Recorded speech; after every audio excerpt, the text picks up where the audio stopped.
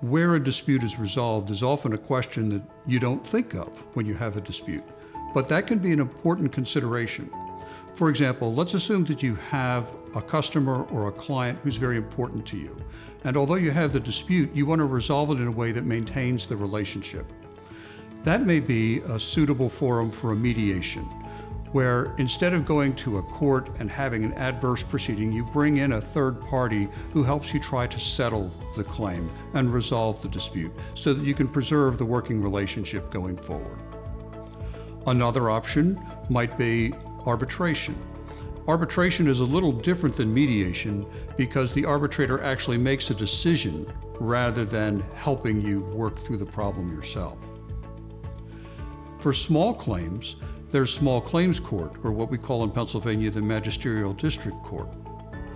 We also have arbitrations, but at the court level, for claims less than $50,000.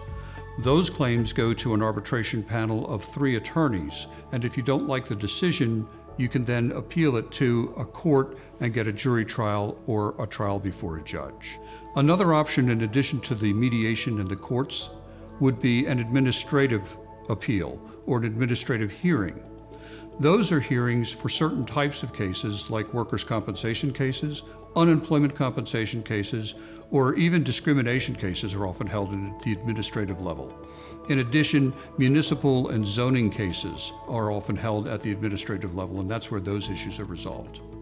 When you're faced with the selection of a forum, one of the questions you have to ask is, how do I make the decision? And an attorney like myself, who's experienced in this area, can help you make the right decision for your particular dispute.